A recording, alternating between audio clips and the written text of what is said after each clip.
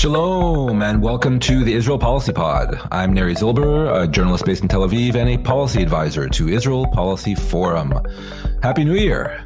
I hope everyone listening had a restful and enjoyable holiday period, but now it's back to business. Dan Meridor will be joining us for a wide-ranging discussion on the new Israeli government and its plans for, well, everything, but especially the overhaul of the Israeli judiciary and the West Bank. Dan Meridor was famously cabinet secretary in the 1990s for the Likud government of Menachem Begin and Yitzhak Shamir, and later a Knesset member for the Likud. He then went on to serve as Minister of Justice, Minister of Finance in Benjamin Netanyahu's first government back in the 1990s, and later in Netanyahu's second government in 2009, Meridor served as Deputy Prime Minister and Intelligence Minister. He famously broke with the Likud and Bibi Netanyahu twice, and in recent years has become a sharp critic of both the party and the Prime Minister. For my money, no one knows both as well as Dan Meridor, which is why we're very happy to have him on this week. But first, a few thoughts from me. Look, there's a lot going on, so let's try and make some sense of the state of play now 2 weeks into the reign of the new Netanyahu government. Obviously, the big issue late last week, Likud Justice Minister Yariv Levin unveiled his plan to effectively undermine the independence of the Israeli judicial system, with emphasis, for starters, on the Supreme Court. The plan calls for the removal of the court's ability to strike down government decisions or Knesset legislation, and even if the court does strike down these decisions or bills, then the government plans on passing an override clause that will allow the Knesset, with just a simple 61-seat majority, to quote-unquote override the court's decision. For good measure, Levin also plans to hand complete control over the judicial appointment process to the ruling coalition, i.e. they can, in theory, pack the court with whatever judges they want. Levin was clear, too, that this is just stage one and that there's more in the offing, but this will effectively mean majoritarian rule with no real checks on the Knesset majority or the government. Levin and Prime Minister Netanyahu have called this the will of the people, restoring sovereignty to the Israeli public via their Knesset representatives. Critics of the plan, for their part, and this is literally every prominent legal official, jurist, and opposition leader, have argued, correctly in my opinion, that if implemented, this is a systemic coup, an unchecked power grab, and perhaps the end of Israeli democracy as we've known it. And in my conversation with Dan Meridor, you'll hear why. So what now? Well, basically protest and demonstrations, i.e. a battle for public opinion, the hearts and minds of the Israeli citizenry. Many former officials and even some current officials have taken to the media, and former Defense Minister Benny Gantz and current opposition leader Yair Lapid have called on the entire public to take to the streets to, as Gantz put it, make the country shake. Netanyahu and his government, for their part, have shown no intention, for now, of backing down. I wish I could tell you how this all ends, but no one really knows, because nothing like this has ever happened here in Israel before. Let's get to Dan Meridor.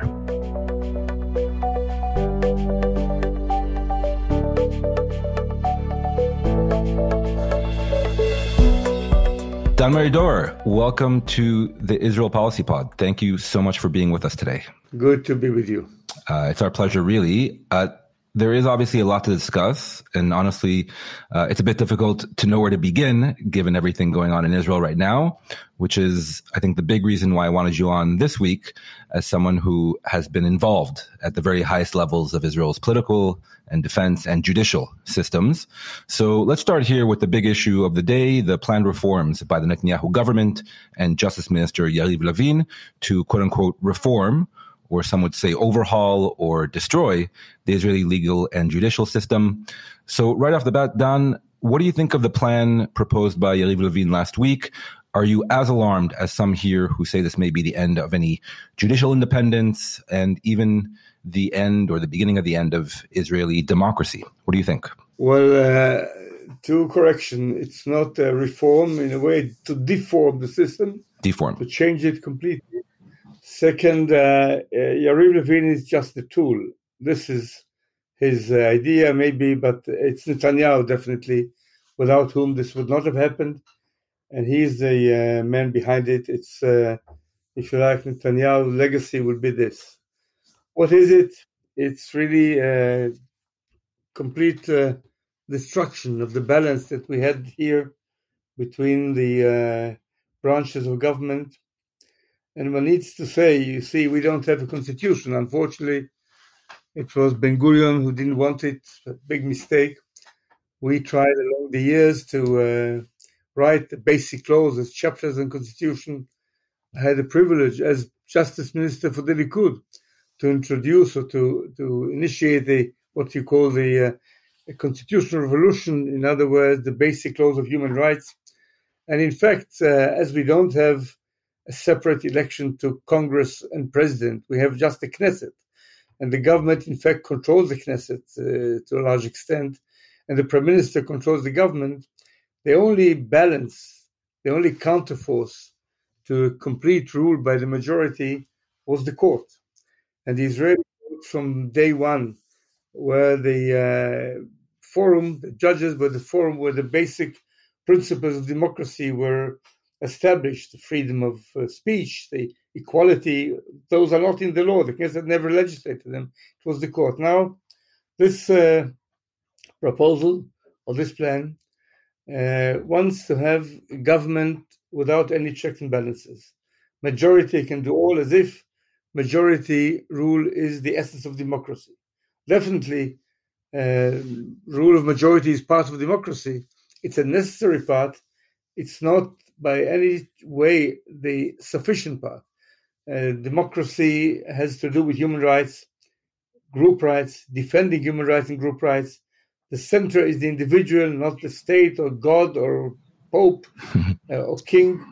This is the essence. And if you have a government that, in fact, will control the Knesset, in fact, they do, and the court will be under them, and they will have a way to overrule everything the court does if they don't like it, this will be a very different Israel, shamefully, I have to say. Right. That's the major concern from vast parts of Israeli society and definitely the opposition. What do you think is motivating? You say it's Netanyahu behind this, which I tend to agree. What do you think his motivation is? What do you think his partners in the coalition government, what are their motivations? You, as somebody who served with Menachem Begin, this really runs counter to his and the Likud's historic position, right, on a strong and independent judicial branch. Begin famously said, there are judges in Jerusalem. So what do you think is motivating now the modern-day Likud and their modern-day prime minister? Well, you asked me two questions, one about the Likud, second about what motivates what happens now. So I'll start with the Likud. The Likud's name, officially given by Begin, is Likud, which means union, and then National Liberal Movement. There was a combination of the two flags, the Jewish nation flag, which definitely is our flag and our objective in life. We all fought for a Jewish state. It's very dear to us, very important. And the second is the liberal cause, that is democracy, human rights, rule of law, and all of this. And the balance between these two values is the genetic code of the Likud. This is what it was. And Begin, that you cited, used to say in speeches, we need the court to overrule the majority in issues of human rights and to be able to declare unconstitutional laws that breach, that fight human rights and destroy them in an improper way. And I was the one as Minister of Justice who initiated exactly this. This was the Likud all these years. Why do I say it? Because you see, we had many fights in politics here on reparations from Germany, on land and peace, whatnot. But there was always an agreement on two basic fundamental issues. One, the basic values were agreed. Second, the rules of the game were agreed. Without these, such a divided society cannot really survive in a proper way. The values were agreed in that, and this has changed. Today, if I speak for human rights, democracy, rule of law, I'm depicted as leftist. But this was the language of Begin and Likud. Second, the rule of the game, that is to say that we all accept the decision of the court, even if we don't like it, because this is how a society lives. These two elements are now under huge attack, and they are to be changed if this reform gets through. Why does it get through? It does get through. Why was it initiated? I believe reasons. There were people who were on the margin of society who did not accept these values. Take the value of equality. Why did not the Knesset to this day write in any basic law the simple sentence, all persons or people are equal before the law? It's not there. Why? Because some people don't accept that men and women are equal, or that Arab are equal, or that gay and straight are equal. And they say it. They did not agree, and it's not there. It's only the court that made equality a major principle, basic principle of our system. And so there are people who don't accept these values and come from a different world, so to speak, of messianic thinking, as if it's all a religious movement and we have to abide by the supreme law. What we call the messianic part of national religious Zionism is getting stronger. So there are people who ideologically never wanted a strong power, a strong force like the Supreme Court and the legal system as a whole to limit their ability to do what they want. For example, some 2 or 3 years ago, 4 years ago, they passed a law that allowed private land in Judea and Samaria that was taken from private people for settlements to be given to the settlers, and the court abolished this law. So they don't want the limits on the power of the government, of the majority, when it infringes on human rights, minority rights. Could be Arab, a Jew, whatever. And second, there is the story of Netanyahu. I don't know whether Netanyahu was a liberal person ever. I don't think he even called himself liberal. He would be on the other side.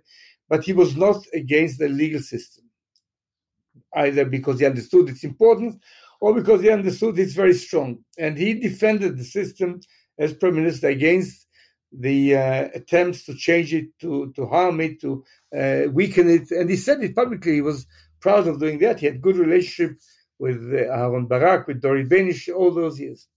Well, about 3 years ago, there was the beginning of the interrogation, suspicion that Netanyahu breached the law in terms of bribe or other improper, corrupt behaviors.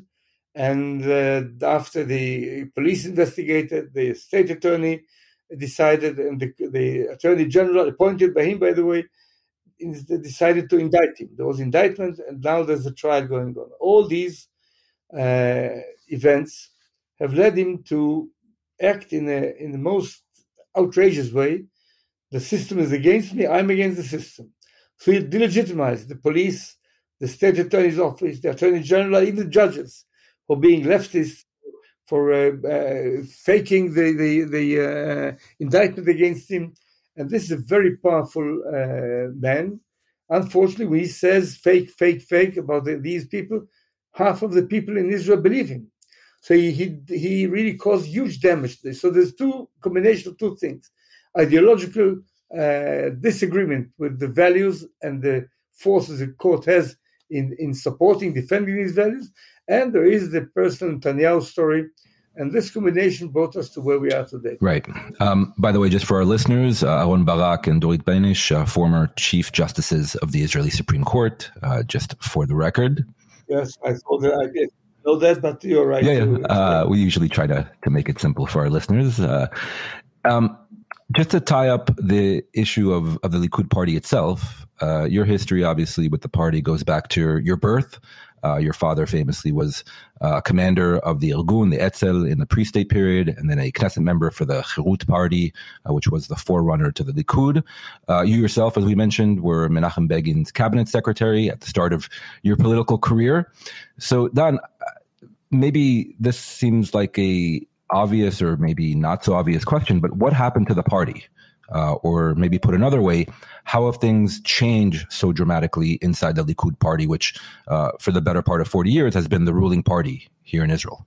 Well, in fact, personally, Netanyahu is the leader who stopped leading into that balance of liberal and national values.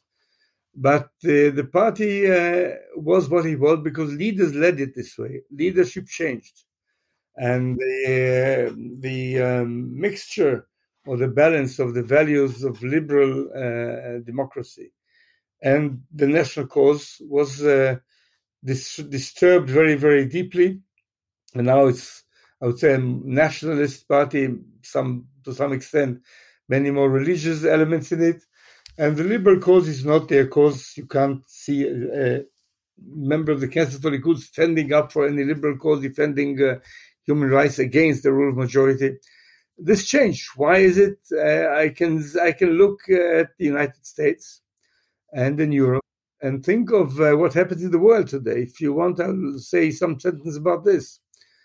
You know, historically, after 1945, after the horrors of the Second World War were exposed to the world, not only to us Jews, definitely, but to the world as a whole, there was a very important trend all over the world to limit the rule of majority, the rule of state, and focus on human rights and defending human rights, even against majority by international law. Think of it that the Nazi perpetrators, criminals, were hanged in Nuremberg, although they broke no German law. But the world said to them then, there's something above the state, above majority, and you broke these basic values, crimes against humanity. And this idea that there is the person and human rights of the person, the group, the state is not all and majority is not all, this trend was winning. And you saw the collapse or the decline of authoritarian regimes in many parts of the world. I can't say it happened in the Arab world, not there, but all the way in South America, in other places, in Africa, but mainly all the way to the collapse of the Soviet Union, which led mistakenly Mr. Fukuyama to think we reached the end of history, liberals won it. So you see, look at the world today, see President Trump. I don't want to go, you know it better than I do. Look at what happens in say, Poland and Hungary, who were under Soviet influence and tasted democracy and go back to authoritarian, what they call illiberal democracy, which is no democracy, in fact. Think of what happens in France with Marine Le Pen getting 42%, I think, of the votes. Think of Italy with the prime minister now that was a supporter of Mussolini ideas. Think of Sweden. Look where the world is going, and there is a backlash back to identity, either national or religious. Look at the Muslim world. One kills the other because he's Shia or Sunnah, religiously, not because of what he did or what he thinks, but because of his religion. Because the identity is more important than the values, than what he did or what you did or where you want to go. And so it's a national thing. America first, the state first, we are first. Human rights is not that important. So there is a world trend, I must say, quite of concern of people who did not or don't remember what happened with authoritarian regimes earlier. And so we are part of that trend, and added to the fact that we don't have a constitution. We are a young nation, and there's an international or inter people conflict, Jews and Arabs. It's much more dangerous. Right. So you're saying that the trends coming out of, I guess, the late 90s and now for the past 20 years have not spared Israel and not spared the Likud party itself either. And so we're seeing a greater shift to the right into more identity politics and ultra-nationalist. And I add one more thing, not on the democratic side of us, of me, but on the Jewish side. You see, we Jews have been, and many of us still are, minorities since the exile 2,000 years ago, all over the world. And we were dealt with as minorities, individually and group-wise, not very fairly, let me put it mildly. So it's not a surprise that in the last 200 years or so, 300 years, that human rights and democracy became more and more important. The Jews were among the leaders of human rights movements all over the world, in America, in South Africa, why not? Jews were among the drafters of the European Convention on Human Rights, the UN Convention. It was very much a Jewish cause to defend minority, to defend individuals against the majority. Now, thank God, or thank ourselves and our fathers and forefathers, we are a majority in our country. Now we stand to a moral test, how we deal with individuals and minorities when we have the power. Do we treat them the way we were treated? Or do we do what we wanted others to do and pleaded for? It's not only a democratic test, it's a Jewish test. And my Jewish values tell me you need to treat the others, not only because they treated us not right, because this is what is written in the Bible, in the Torah, if you like. Ve'ahavtem et hager, you have to love the other, the stranger, because you were strangers or gerim in Egypt. This is in our Chumash, in our Torah. So how are we Jewishly and democratically? And I'm afraid that this plan, if it gets through, will create an Israel that it will be very difficult for us. And we live in it. It's our country. We don't have any other country. We'll fight for these values, go on fighting for them. But it's a major shift. Right. And I guess the natural follow-up question would be if Yariv Levin and the current government actually push through this package of legislations, undercutting the independence of the Supreme Court and whole slew of other quote-unquote reforms, as they call it, which, by the way, Yariv Levin says is only stage one. There's very clearly going to be another stage, likely going to try to halt Netanyahu's corruption trial. But Dan, if they actually push this through, what can they do? I mean, obviously, I guess the answer would be they can do whatever they want. But how concerned are you that they're going to start actually legislating all kinds of laws that undermine exactly what you're talking about, notions of equality and human rights and minority rights? What they will do, I don't know, but what they will be able to do, I know. And this is why stage one, as Levin said, is what he spoke of. That is to say, to weaken the Supreme Court and to take from the Supreme Court the right to overrule a majority government against a law that is. He needs that to continue. When this obstacle is taken out of the way, they can continue and write or legislate almost everything they want, thinking that there's no institution that will stop them or reverse what they are doing. This is why it's dangerous, because we lose the balance that is so critical, checks and balances, an American expression, the equilibrium we need between the branches of government and not have all the power and the force in one person. So what they will do, I don't know about the settlements, about Netanyahu's trial, definitely, in all sorts of tricks and ways. It's not only the court. They may want to replace the Attorney General or to divide its function to the head of the prosecution and the one who gives advices, and they may change the criminal paragraph in the criminal code that he's charged with. I don't know what they will do.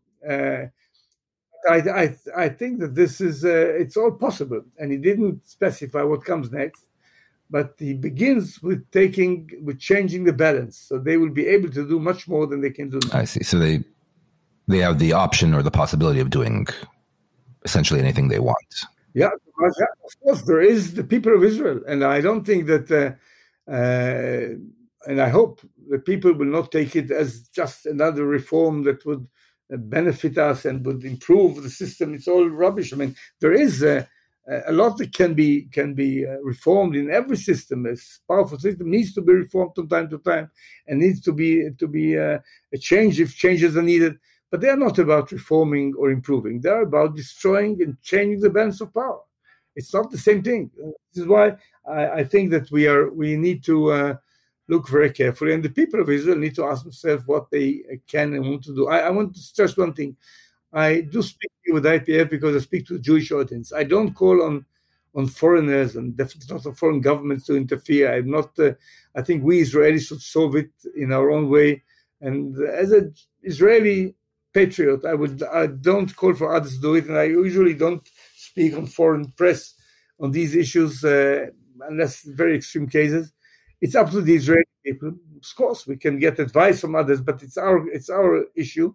And I hope the Israeli people will find ways of protesting, of writing, of talking, of put a defense against this attack. It's not going to be easy. It may take time. But in the meantime, we need to keep the light on, not off, of these basic values on which Israel was established. Yeah, 100%. We're going to get to the Israeli public in just a second. But first, we'll be right back after this brief message. Israel Policy Forum works to strengthen support for advancing a viable two-state outcome to the Israeli-Palestinian conflict to preserve Israel's future as Jewish, democratic, and secure. We provide constructive policy analysis and pragmatic policy recommendations, produce credible research reports, deliver thoughtful and nuanced commentary, build engaging and innovative educational content, and create informational video content covering critical issues. We're trusted as a reliable resource in Washington and the Jewish community. To explore more of our work on the Israeli-Palestinian conflict, U.S.-Israel relations, Israeli politics, Israeli-Arab regional integration, and the future of the two-state solution, read the Koplow column, Chief Policy Officer Michael Koplow's weekly article on current events, engage with our young professional network, IPF Atid, or join one of our live video briefings featuring top journalists from the region. If you rely on Israel Policy Forum for credible, informational, and thoughtful analysis, please make a gift today to ensure that Israel Policy Forum's work continues to have an impact. Donate now at israelpolicyforum.org/support.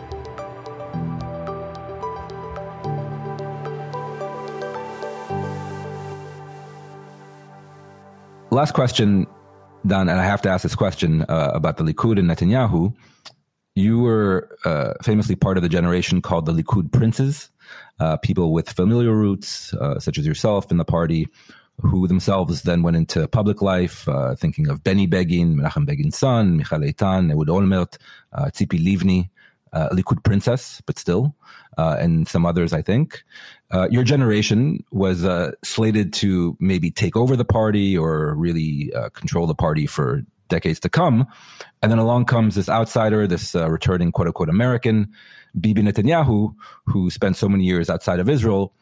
Dan, you have more hours with Netanyahu than I think pretty much anyone else, going back really to the late 80s and early 90s. Why, in your opinion, was Netanyahu so successful in seizing the top spot in the Likud in the early 90s and essentially retaining that top spot for now the better part of 3 decades? How do you explain his political success, I guess? Well, first one has to say he was politically very successful.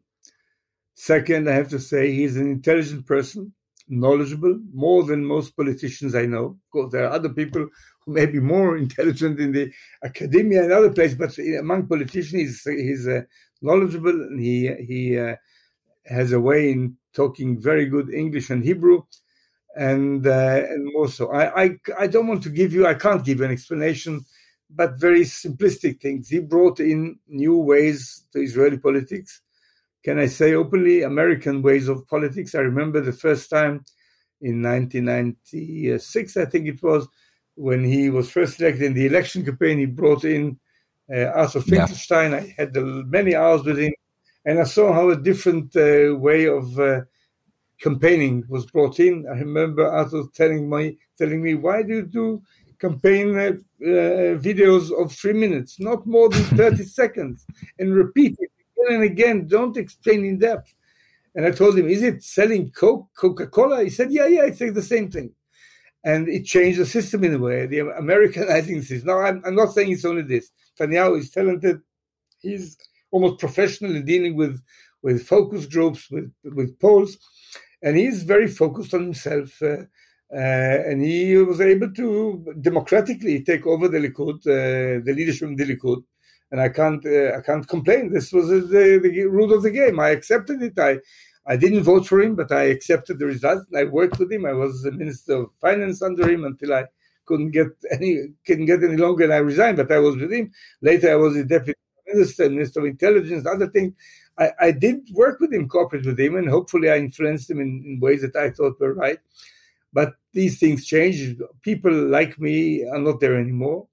And not only in terms of ideology, but in terms of other terms. Not that we were princes. We were never princes of anybody. We were not born of kings or queens. We were people who had a certain, let's say, coming from certain education and certain way of life. But this has changed. He has other people around him. And I think that what you see here, let me say this, Netanyahu is not unpatriotic. Netanyahu loves Israel. I don't think differently. But he loves himself more.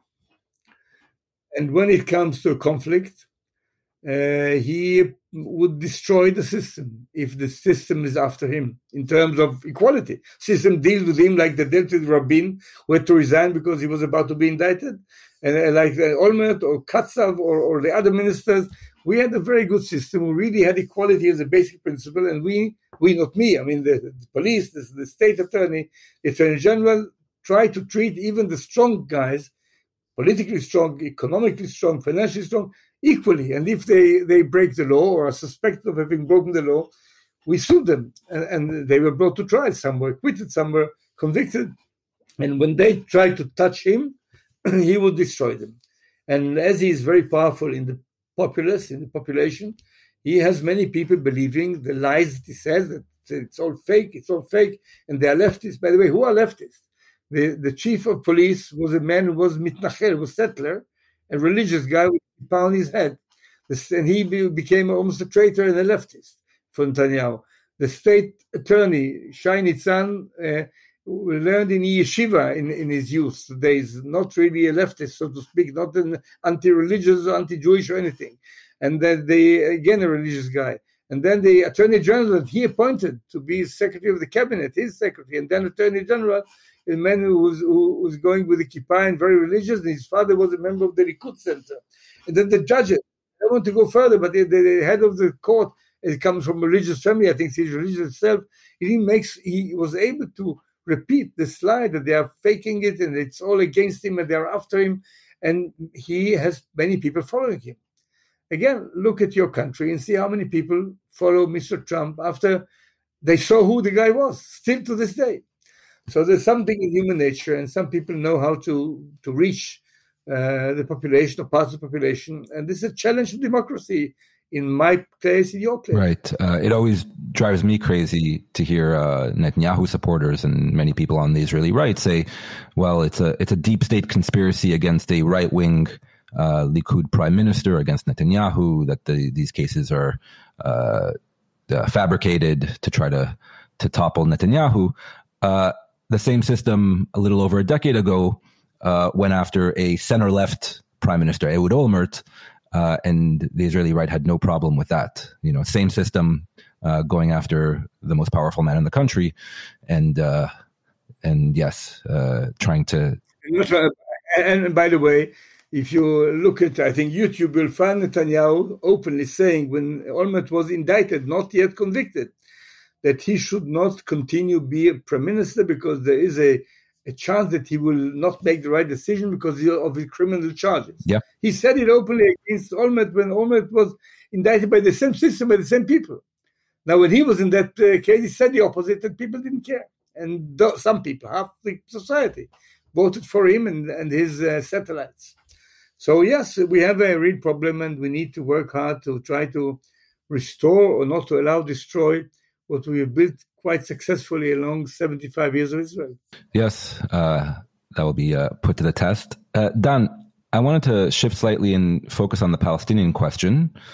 I think it's fair to say that you, over the past, say, several years or maybe longer, have broken away from the historic or traditional Likud position on the issue. But I don't think you're the only one. We've seen Ehud Olmert and Tzipi Livni, also formerly senior Likud ministers, break from what I guess was right-wing orthodoxy on the issue. Ariel Sharon also, I think, in his own way, came around to the determination that continuing to hold all of the territories and unchecked settlement expansion and no real separation from the Palestinians will eventually lead Israel to a one-state reality. So is that a fair sum up of your position these days? And I think more interestingly, how did your thinking about the Palestinian question, this critical issue, change or evolve over the years? Well, you've put again two questions. I will take them one by one. Yes. What you said about me generally is right, but it's partially true. Why partially?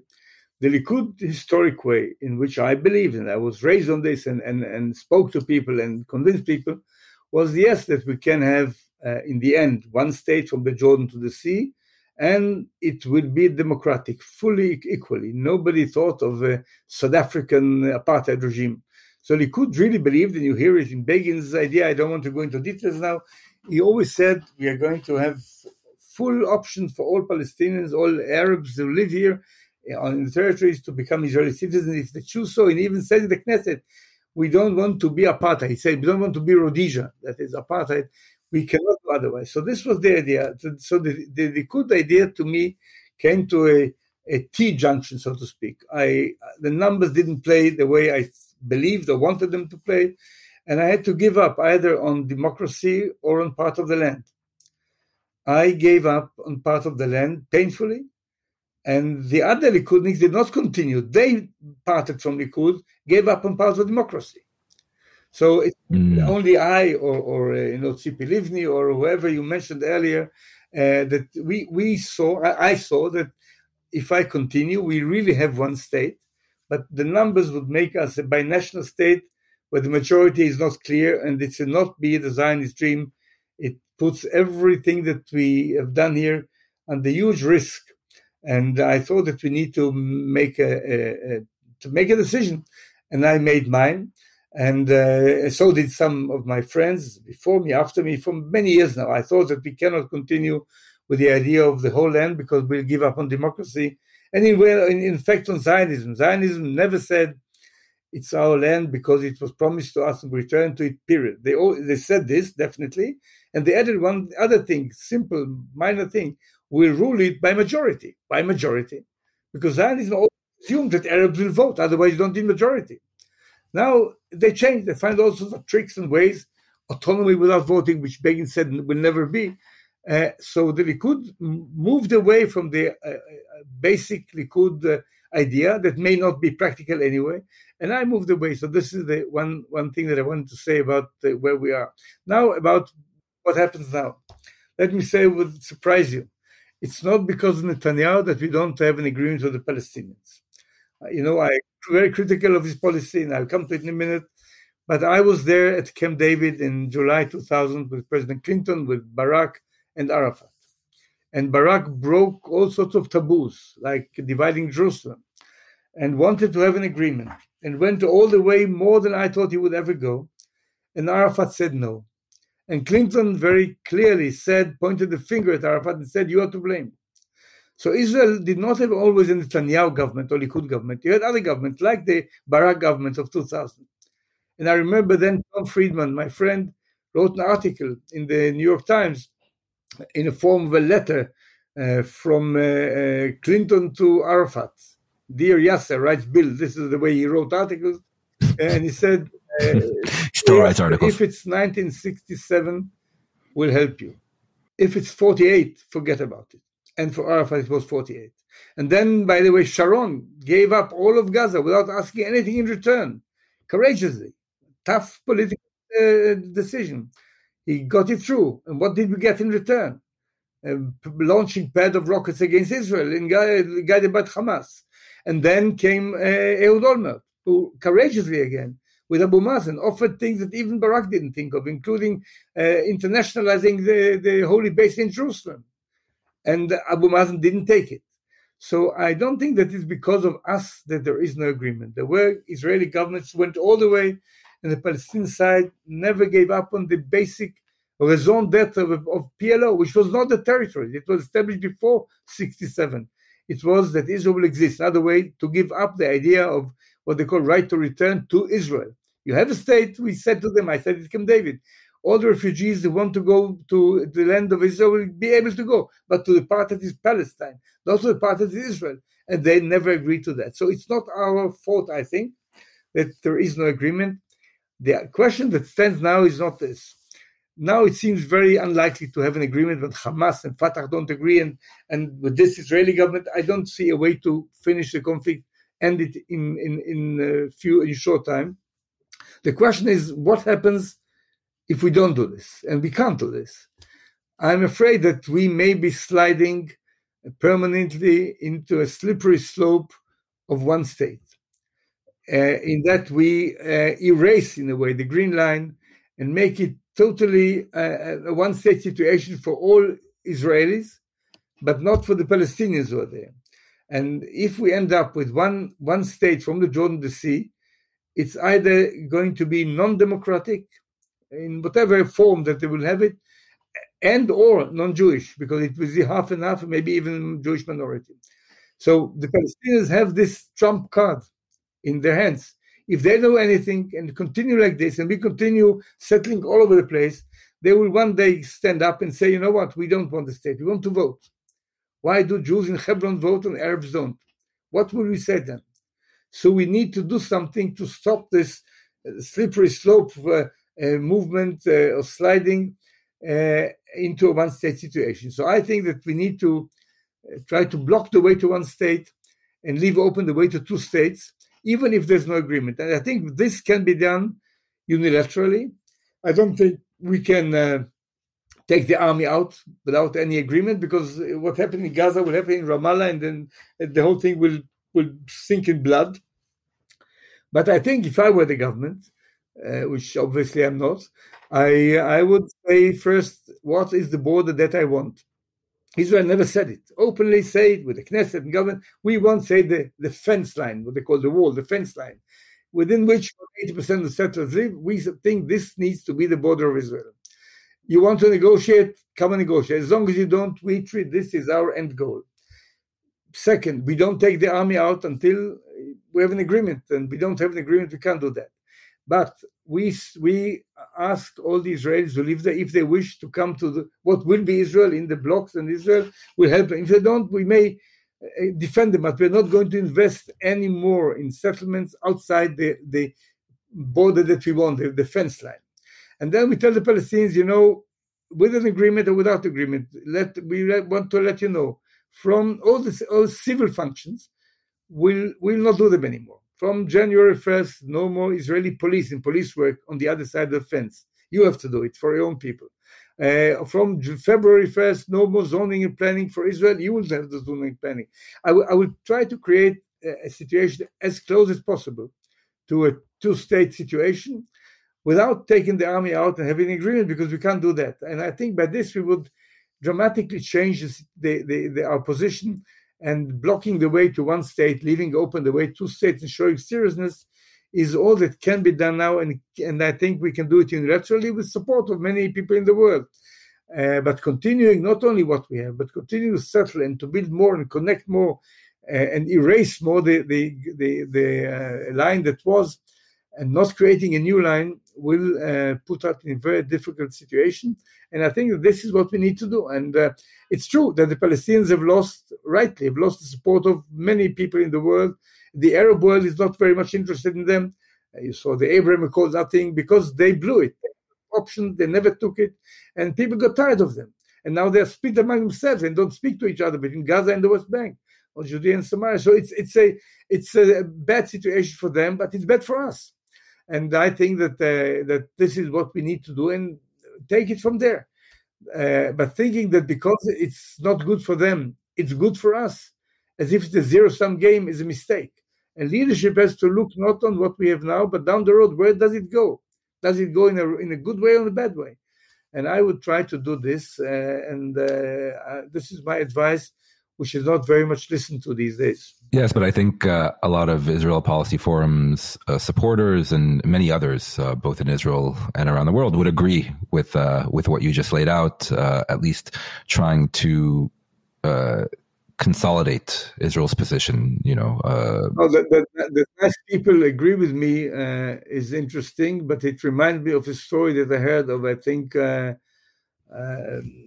forgot who it was, an American competitor for president, who spoke very enthusiastically in the campaign, in the election, and in the end, somebody said, "Mr. So-and-so, don't be afraid. Every decent American will vote for you." And his answer was, "Not good enough. I need a majority." So, there are people who support me. It's not good enough. I need a majority. Right. Not just the decent people, but the others as well. Yeah.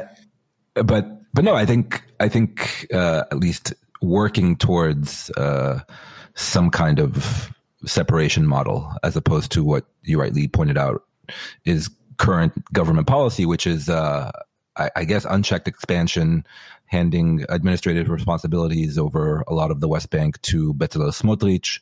Itamar Ben-Gvir, as we know, has some control over the border police in the West Bank, and so on and so forth.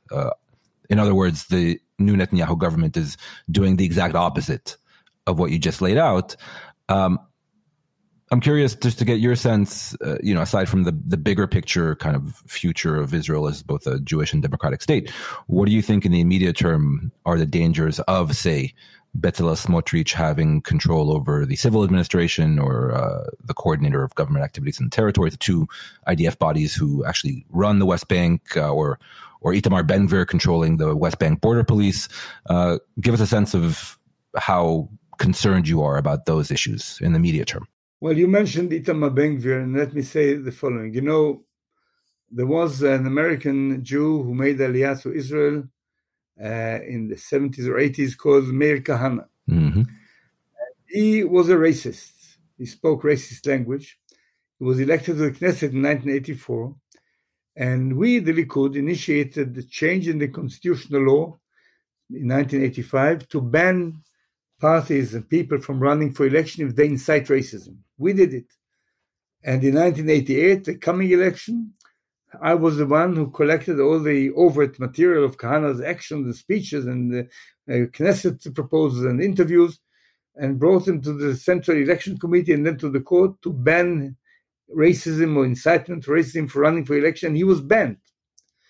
He was outside the legitimate circle of debate of political disagreements. He was out of it. And because he was a racist. And this, I always said, you can be left or right, for territories, for peace. To be a racist is not an option. It's not legitimate in a democratic state, and it's definitely not legitimate in the Jewish state. After all, we have suffered from racism. Mm-hmm. And this was accepted in public. Itamar Ben-Gvir was his disciple of Kahane and adores Kahane to this day. He was just in a memory service to him some 2 or 3 months ago. These people did not have a public support. Not that there is no racism in some people's hearts, all over the world there is, but there was a clear leadership message. This is not in the game. And he tried to go to the Knesset election. I think he got 0.5%. Then Netanyahu needed him to get an immunity, which he didn't in the end, and legitimized him and put him together with others, and now he is part of the legitimate cause. That is to say, this already happened, that racist people are part of the legitimate Israeli system. This is a painful reminder of where the value system is changing. Right. And by the way, Dan, you should remind our listeners that Likud leaders and prime ministers actually, and Likud members, such as yourself, actually left the Knesset plenum when Kahane was a Knesset member. It turned their back on him. Oh, yeah. So I was 4 years with him in the Knesset in 84 to 88. I have good relationship or cordial relationship with all members of the Knesset, Jew, Arab, left, right, communist, capitalist, whatever. I never exchanged a word with Kahane. For me, Kahanism, racism is outside the circle of my acquaintances, people I talk to. There's something not to be even debated or convinced. It's outside the rules of the game. And we did something quite radical, not to allow them to run for the Knesset, because racism cannot be a legitimate policy in Israel. And unfortunately, this changed. Might have changed all over the world with the centrality of the nation and we and of the others and so forth.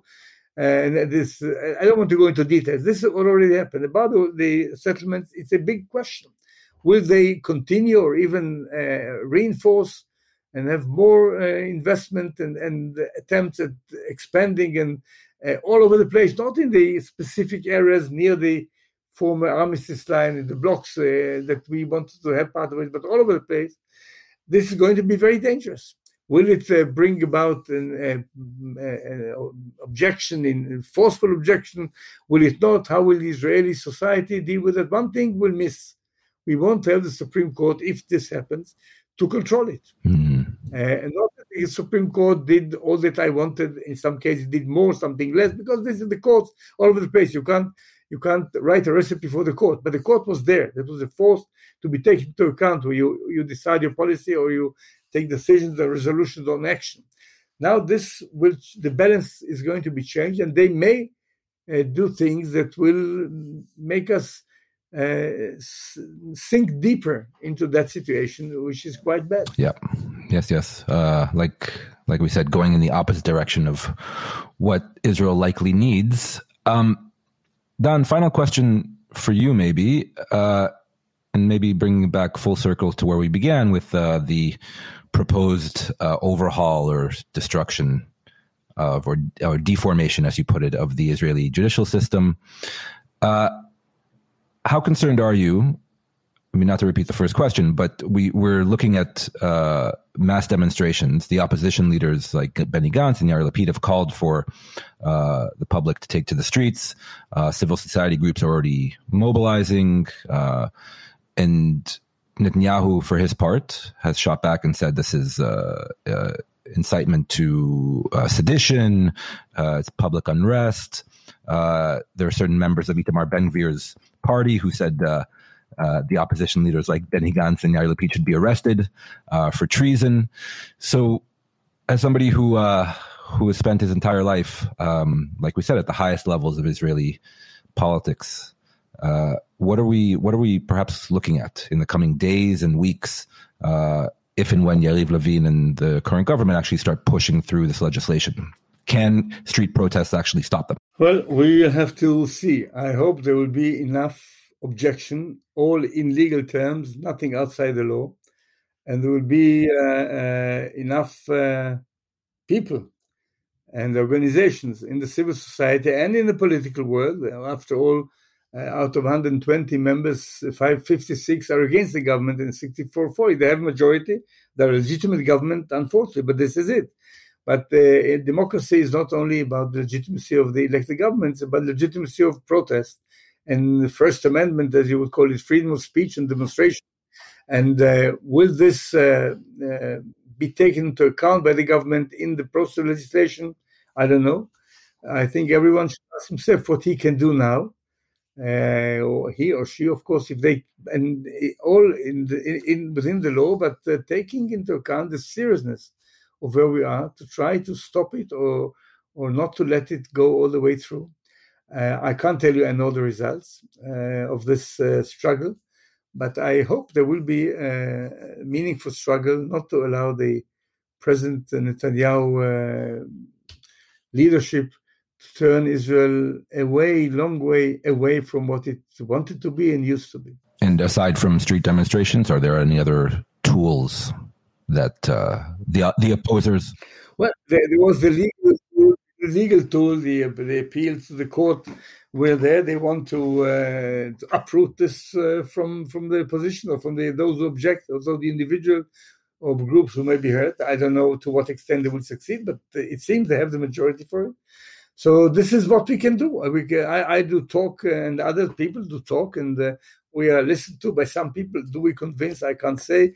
There are demonstrations. There are people who sign letters to the press. There are also things that the opposition can do in order to get its message clear and to show the government that there should be a limit to what they can do in such a radical change of the whole structure of the democratic system of Israel. I hope it will be meaningful and strong enough, but it's an open question. I don't have an answer to it. Yes. I think that's an honest answer, and it remains to be seen, how big the pushback will be from the broader public and whether, like we said, it'll have a real impact on the thinking of Netanyahu and this current government.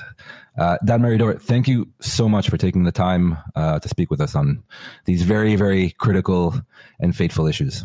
So thank you. Thank you. Thank you very much. Okay, many thanks to Dan Meridor for his generous time and insights. Also, special thanks to our producer, Jacob Gilman, and to all of you who support Israel Policy Forum's work, including this podcast. You know who you are. Just remember to subscribe wherever you get your podcasts. And as always, thank you for listening.